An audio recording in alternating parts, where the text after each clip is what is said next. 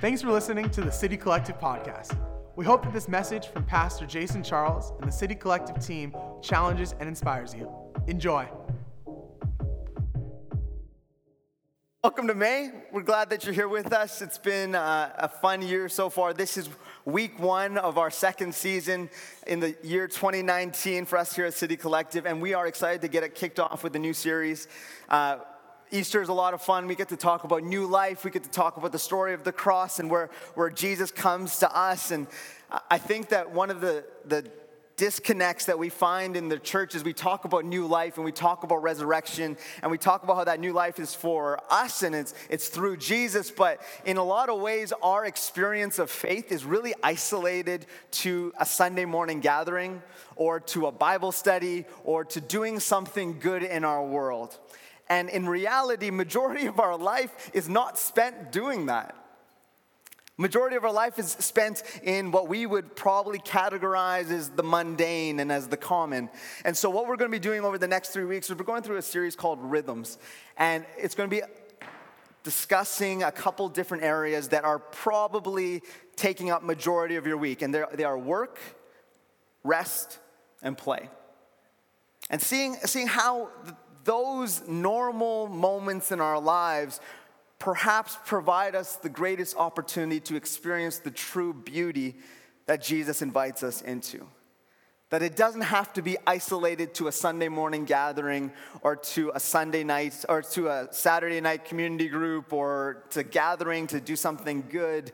But Jesus is not set in specific boxes that somehow fit perfectly into our life, but he wants to be a part of everything. And I know we say that, and in a lot of ways we think that, but we don't really live that way. We've got a Jesus box, if you're a Christian, a faith box that we can open up every once in a while. But when I go to work, well, work is beyond hope anyway, so I'm going to leave that behind. I'm going to pretend that I'm going to go on Sunday, get filled up, feel good about myself, get what I need to survive the week. Have you ever said that? I need the weekend to survive the week that's to come. But that doesn't sound like the story of renewal and redemption and reconciliation in Jesus. If he wants to be a part of every single part of our lives, why does part of our lives have to be completely absent of him? So this is what we're going to be talking about over the next couple weeks. These deeply ingrained rhythms and rituals that we have in our lives that we are forced to and choose to engage with all the time. And they often get the least introspection and thought. We just kind of do them. They kind of just exist as part of our lives. But these everyday moments, they make up the majority of what we do. And so we're going to talk about that, 3 weeks of that, and then we're going to be jumping into a series about a guy named Jacob and how he went through a process of what it meant to wrestle with God. But let's talk about work. And here's the truth about work. I like to be busy. And I'm guilty of that over and over and over again. And I get a level of fulfillment in getting things done. And so for those in the room who adhere to the Enneagram, I fall into the 3 category. I think I'm probably another one, but whatever. Let's say I'm a 3 for right now. and I get a lot of satisfaction out of like checking a box. And if I do something, I'm probably going to put that onto my checklist so I just get to check it off afterwards. Because it feels good to get work done. And that's just who I am. And some of that is obviously a little dependent on my personality and who you are and what you do. But I think that everyone has a little bit of satisfaction out of what it means to work. And for myself, specifically, what I get to do in being a pastor, I get to do a lot of things that I really love. I get to read and I get to write. I get to spend time with people and drink coffee socially and enjoy that in moments. And then at the same time, I get to spend... sorry, my train of thought went somewhere completely different. I get to spend moments with different people in various situations of life and the different things that they go through. And I get to be that person who works on organizational strategy and fundraising and doing all those things. And I enjoy those elements. But I'm not particularly good at like taking vacation, and I have trouble like being away from this and from being a part of like the normal rhythms of life. I like to feel deeply needed all the time, and that's a confession. I enjoy that feeling, and the honest truth of it as a pastor is I can manufacture that really easy. Just call someone up, hey, I feel like God's been telling me this about your life. Do you need prayer? No? I think you do. You can manufacture it if you really, really want. But work is one of those things that we've got a really interesting mindset about it as a society. It's a means to an end. It is a part of our day that we just have to get through. But I would like to advocate that I think that work is actually holy. And sure, work can feel like hell,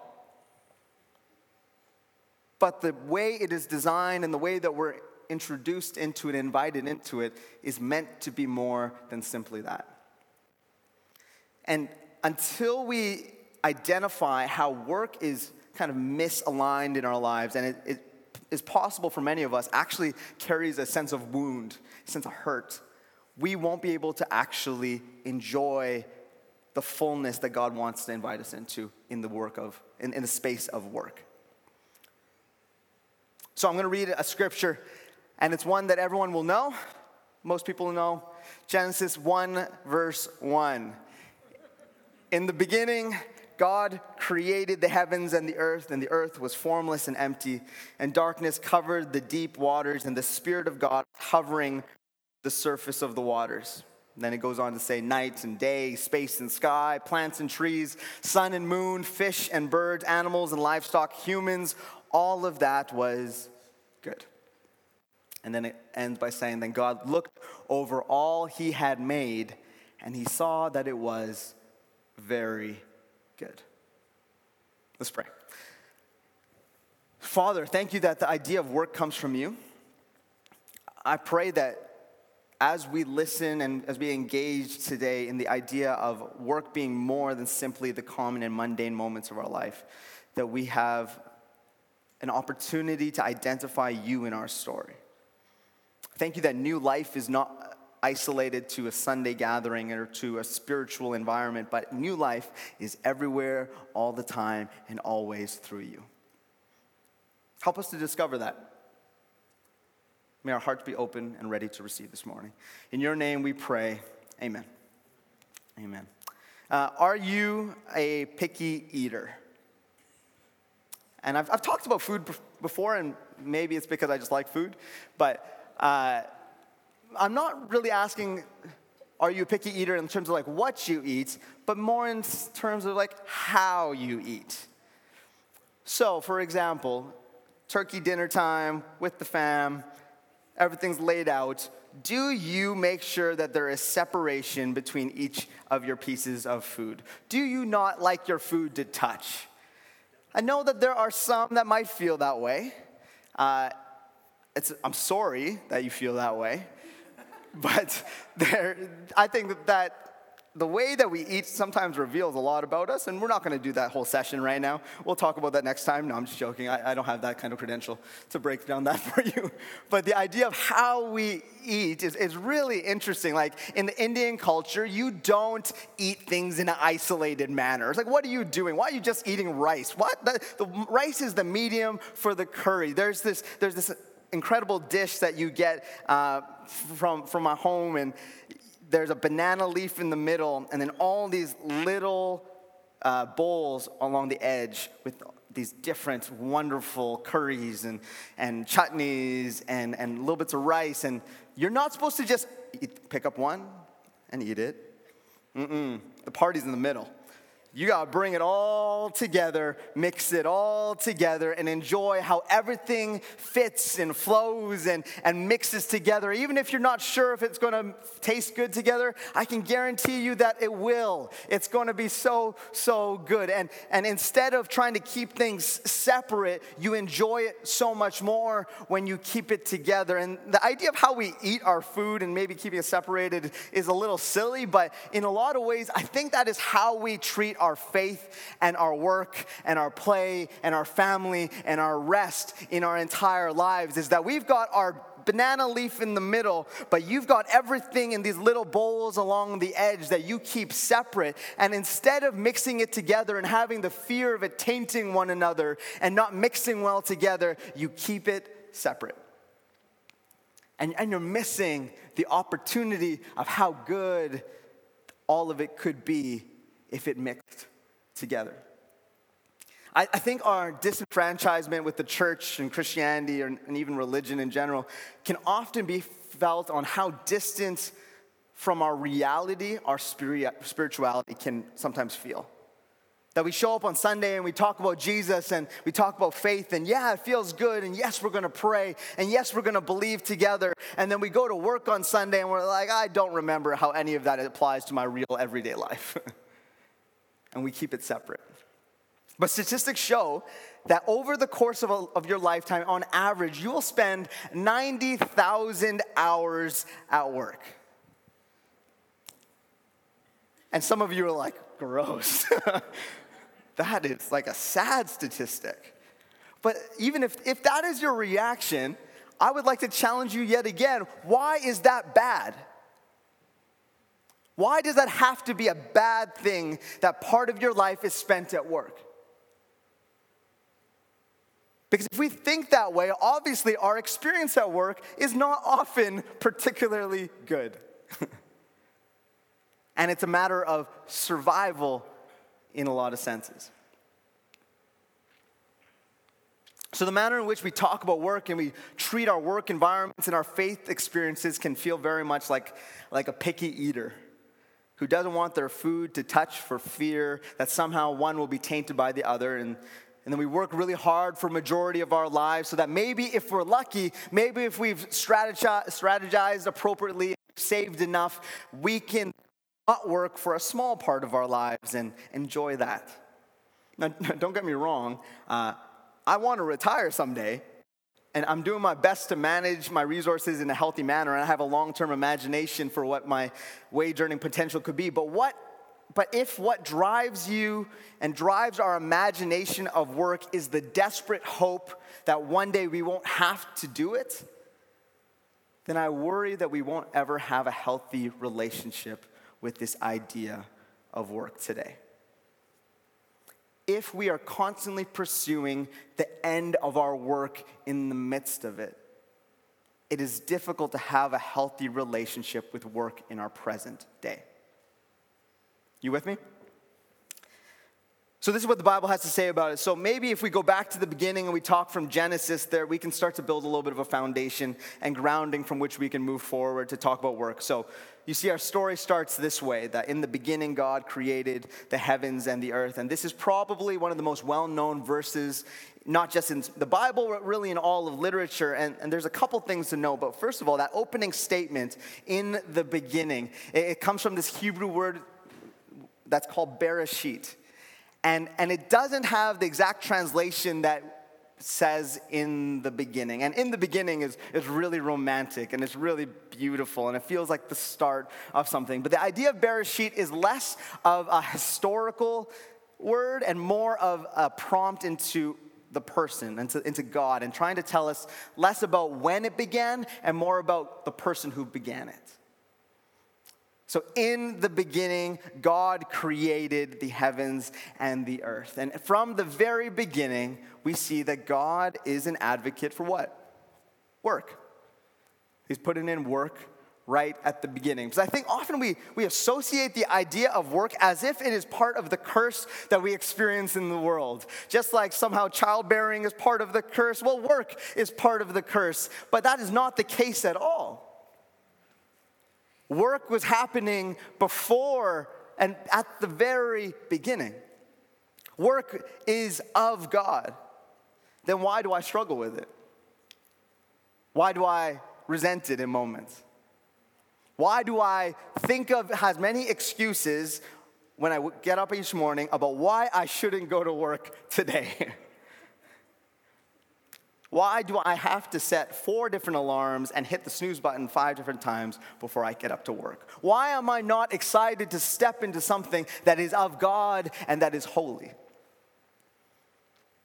Sometimes this is the way we perceive it. So it's not in the beginning that simply God began to do something, but it's when God began, God created the heavens and the earth, and everything was formless and dark covered over the deep chaos, but divine breath was hovering over it all, and God spoke light into it. Now, I happen to think that is far more poetic, and why that's important in the story is that it's not so much about a historical breakdown as it is about God. In other words, God isn't telling you something about history, he's telling you something about himself. That God creates, and God speaks, and God imagines, and God works. And this is how the story plays out. And he says, it's good, it's good, it's good, and it's very good. And then he's like, I'm going to take a moment, I'm going to take a deep breath, and I'm going to invite humanity to now step into the role that I was just doing. And God says, why don't you take over from here? And literally in the story of humanity that is created in the image of God, the very thing that we're tasked to do is more of what God is already doing. Humans are told to make other humans. Plants are told to make other plants. Humanity is told to get creative and start naming the things that are all around them because, let's be honest, the world is far more fascinating when you have names and story associated with it.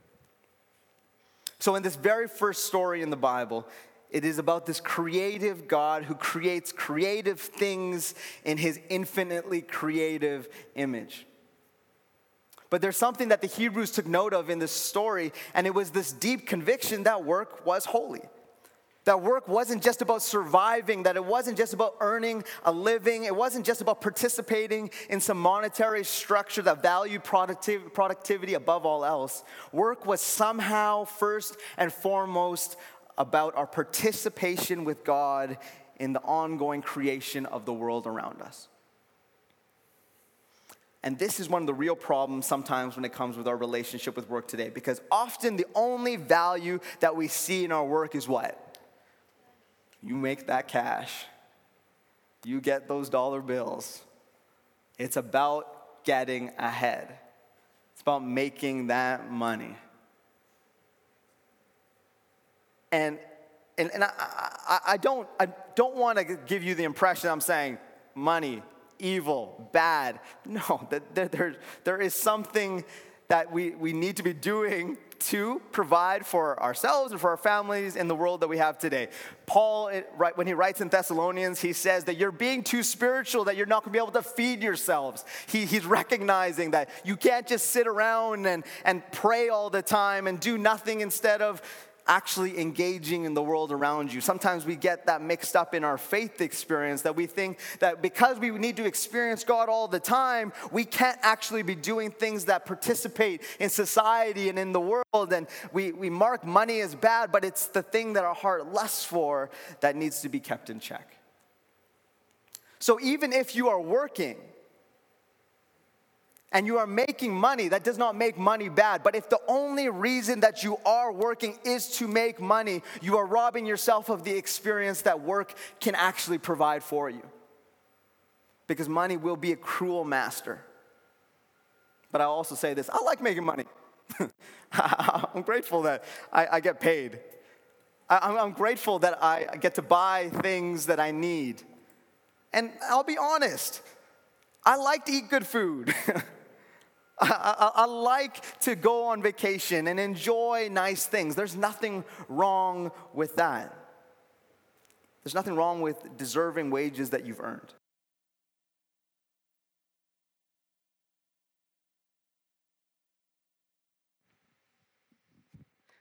I'm not sure if money's ever going to be enough to satisfy our exchange for something that was meant to be so deeply embedded in us. So there's a philosopher named Zizek, and he talks about this. He talks about Diet Coke. And when Coke first came out, it had a couple different ingredients in it, and one of them was cocaine. Yeah. Cocaine was one of the primary ingredients in Coca-Cola. Kind of makes sense. That, along with sugar, made it one of the most popular drinks immediately. Wonder why?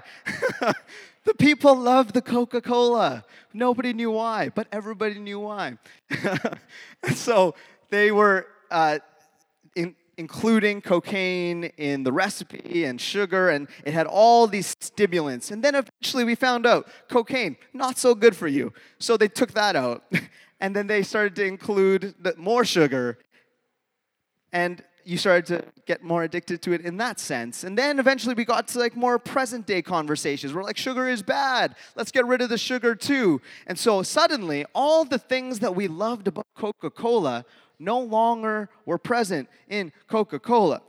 And yet, we continue to drink it.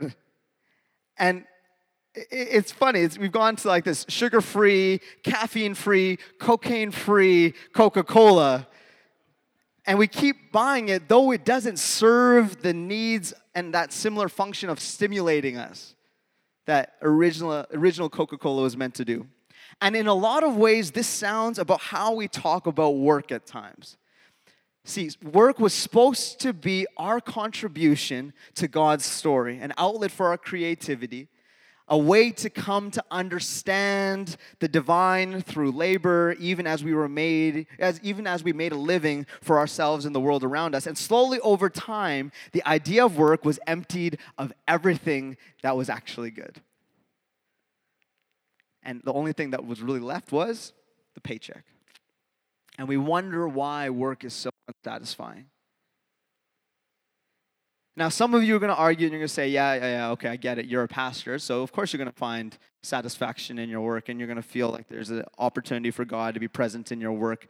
But whether you work on spreadsheets, you work with kids, you manage rental properties, you're an electrician, this right here is what I think is the problem, because somehow along the way we have dulled our imagination of what it takes to see the true and deep meaning of work in our worlds. Do you look for spiritual excuses to resent your work? My work took too much of my time today, so I didn't get to spend enough time with God. It's my work's fault. I was consumed with the ideas that I had to be executing at work, and so I didn't have my mind on the things of God. And we make excuses, and we put work in a negative light. I hope you hear my heart, that I think that we have placed work in a negative light, and we are robbing ourselves of the opportunity to actually experience God in the midst of it. Because when Jesus came, He did not come so that we can just sing nice songs on a Sunday gathering. He came so that He could be a part of every breath that we take, so that He could be that rhythm of grace in between and underneath every moment of our lives. And that does not mean that we will not have hard moments, or that work will always be the most wonderful experience that you could have ever dreamed of. But it does mean that we can search and we can see and we can discover Jesus in the midst of it. I love the fact that when Jesus tells stories, when Jesus tells parables, He doesn't tell them using grand language about theological ideas that includes spiritual thinking and Pharisees and the temple and a pastor standing on a platform. No, what does He talk about? When He's trying to teach us something, when He's telling parables, what does He use? He uses our work.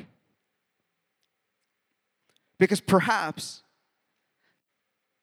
the truth about who God is to you is not going to be found in a pastor speaking on a Sunday morning, but in those moments when you actually reflect and consider the parable that is in your work during the week.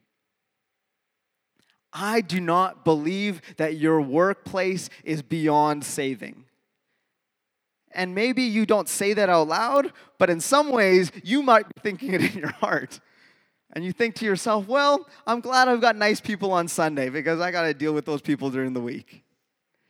Or we say things like, that's just the culture of the industry. That's just the way things are. So I'm going to put my head down and I'm going to just pretend like none of it is going to impact me. What if? What if the invitation that Jesus gives to us is that I'm with you at all moments and you can see and you can discover my goodness and my grace in your life in the midst of your work? That parables are in your story on a day-to-day basis. That in the things that you do over and over and over again, that you never give a second thought to, perhaps those could be the things that actually draw you closer to who Jesus is. Rhythms in our life are not simply there to be cut off once Sunday ends and then started up once the service begins and you see Benji's face on the screen. It's a nice face. I agree. It is meant to be in every moment of our life. What if we were able to develop a spiritual discipline of expanding our imagination to begin to consciously look for parables and seeking out those moments of divine in the ordinary? In Ephesians 2, as Paul is writing, he's talking about how we've broken things and now God is fixing them. And maybe we can even say that God is at work returning things to the way they were meant to be. And so I really like the way that Eugene Peterson has translated this passage in the Message, because he says this. He says that God does both the making and the saving. He creates each of us by Christ Jesus to join him in the work he does, the good work he has gotten ready for us to do, work we had better be doing. God has gotten us ready from the beginning. And I know that it's easy to look at our current situation and be like, it's hard to see God there. Sure, Jason, you can see God because you are praying with people and you're reading the Bible and you're preparing on it for a Sunday. And sure, God can be present in that. But when I'm talking with somebody on my work site, I can guarantee you God is not in that moment. And we isolate and we And it's not just the idea of work being holy that I want you to capture, but if we are isolating and separating moments, then we are isolating and separating God from the fullness of our everyday existence. To be a follower of Jesus is not simply to adhere to moments that are structurally a part of institutions. It is to seek and discover him in every single moment of our lives. Because he is always present, and he is always speaking, and he is always inviting. So the passion that you have in your heart, that you feel flare up when you are amongst other Christians, or in a church gathering, or in a Sunday experience, those passions for mercy and for justice, those passions for compassion and for grace, those passions for community and for acceptance, those don't stop being real passions inside of you when you exit the four walls of a church. If we are to be a community that is about more than a Sunday morning, it has to start with how we see our Savior. If we only see him as being possible of working and moving in our lives in these isolated gatherings, we will never be who Christ has called us to be. Because we will have isolated him out of our everyday existence. Those 90,000 or however many hours, those 900,000 hours, whatever it was, that you spend working. He is present in every single one of those. You just need to look. There's a parable to be told in every story that is going to speak so deeply to who you are and to the people around you. One of the most powerful things that we can do as a community, as Christians, is to operate and to act in a space that is not normal That is not normally the place where you see someone show grace, show love, show kindness, and compel the people around us to ask the question, why? If you want to talk evangelism and sharing Jesus with our world, the most powerful thing you can do is to carry him into your workplace.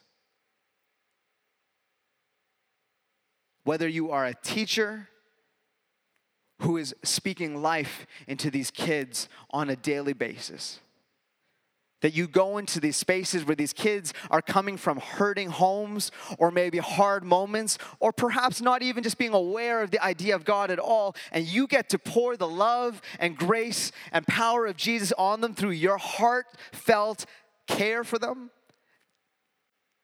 That's Christ in your story.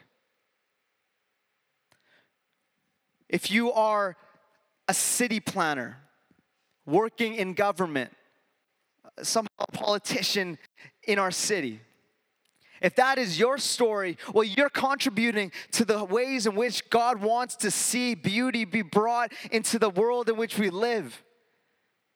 That you get to be part of the story of renewal and revival and seeing the story of people coming back together in families and finding homes and finding a place where they belong. That can be your story. If you're a salesman or an electrician and you go into these environments and perhaps it might not seem like a Christ-like environment. It might not seem like a space that's going to accept Jesus, but bring hope through the way you treat people, the way that you respond to their emotions that day, the way that you treat them over and over and over again with the consistency of grace in your story. That is Christ in your work. And this might seem so simple and so ordinary, but that's what makes the grace of Jesus so beautiful, is that he does not require a perfected situation in order to show himself present and at work. But if you just look beside you in the ordinary and mundane moments of your life, I guarantee that you will find him present with you.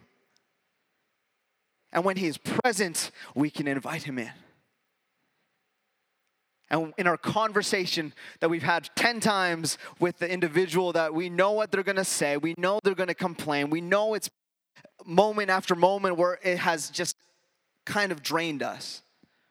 That 10th time might be the moment where they ask, hey man, I don't understand why you keep on listening to me, but what do I do?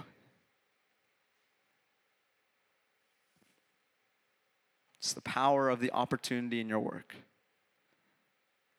Work doesn't have to be just moments of compassion and outreach, and the idea of faith and works is kind of always in opposition in the Bible. And we think about works as these compassion moments, these good things that we do. But it is not isolated to that. It is your career. Your career can be a beautiful place to see faith come alive through good work.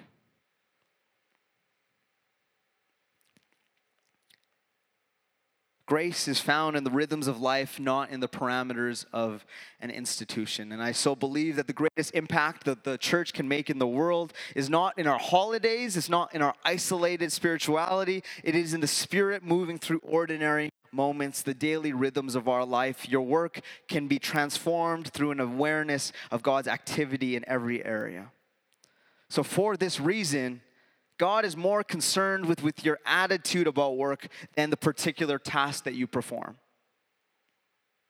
God is concerned that each individual's full potential is met through their heart first, and then their action second. Because it might not be that you are in your final destination right now. That does not mean that you cannot be discovering his power in your life right now. So what I want to do quickly is, in this time that we have left, I want to give you 6 categories for God's work in the world. So maybe tomorrow you'll return to your redemptive work and your more creative It's counselors, mediators, writers, producers, singers, songwriters, maybe a poet, uncovering and incorporating stories, return, and homecoming in their work, because by showing us stories of healing and repair, not only do you remind us that it is possible, but you actually make healing possible for us. Maybe yours is specifically a creative work, that you are a musician, an actor, and a sculptor, but it's so much more than that. That maybe you could be a potter, a weaver, an interior designer, a metal worker, a carpenter, a framer, a builder, an architect, an urban planner, and anyone who brings new shapes and forms and concepts to life around us, because ideas are beautiful, and this is what we need in our stories. Maybe what you do is about sustaining the world, and you're a bureaucrat or a public utility worker, a policymaker, a firefighter, repairman, a banker, a broker, a civil servant, a building inspector, a plumber, a welder, a janitor that maintains and sustains all kinds of things that most of us take for granted. And if it is not beneath God to go unnoticed, holding together the magnetic forces that bind my atoms together, then maybe the 311 operator that made sure that we can get what we need so our houses are prepared and ready and clean is just as important as well.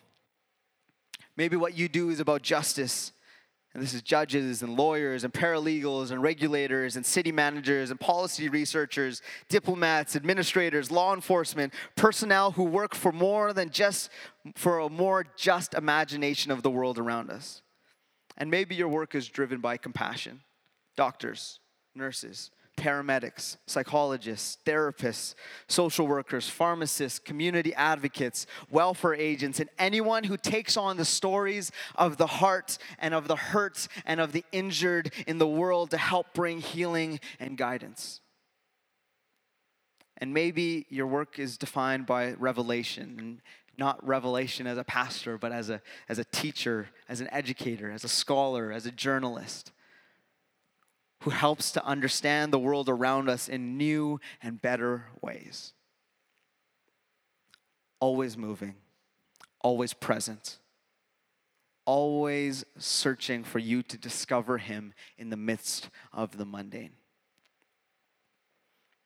And perhaps you didn't fall into any of those categories. That does not somehow mean that you do not get to experience God in that.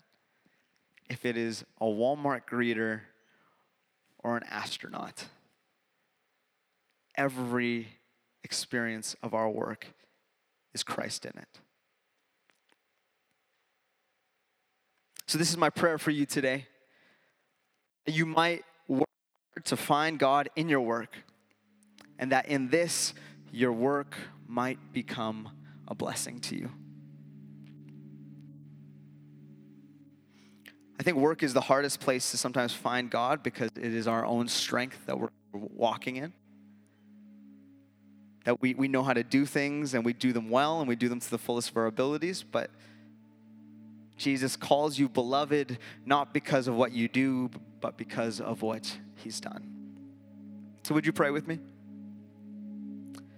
So Father, we're so grateful that you meet us in every single moment. That you are active and working and moving in our story. That from the very beginning, work was your idea. That you knew that we had the opportunity to find fulfillment and to find hope and to find joy in it. To see you in the midst of all of it and to be part of this ongoing creation in our world. I pray for each one of us today that our heart's attention in our work would not be fixated upon the end result of a paycheck, but on the possibility of discovering you in the midst of it. I pray that our mindset around work would not simply to get it done so that we can be on to the next thing, but to be in it, to be present, and to be a possible conduit of your grace to all those who are in it as well. Thank you for being part of our ordinary and mundane moments. Thank you for being part of our moments of struggle and hurts and our moments of victory and celebration. For every person that's here this morning that is experiencing some strife or some conflict or some breakdowns at work, in their workplace or in their career, and even in their mindset about what they want to be doing next, I pray that there is an overwhelming sense of peace that they discover through you.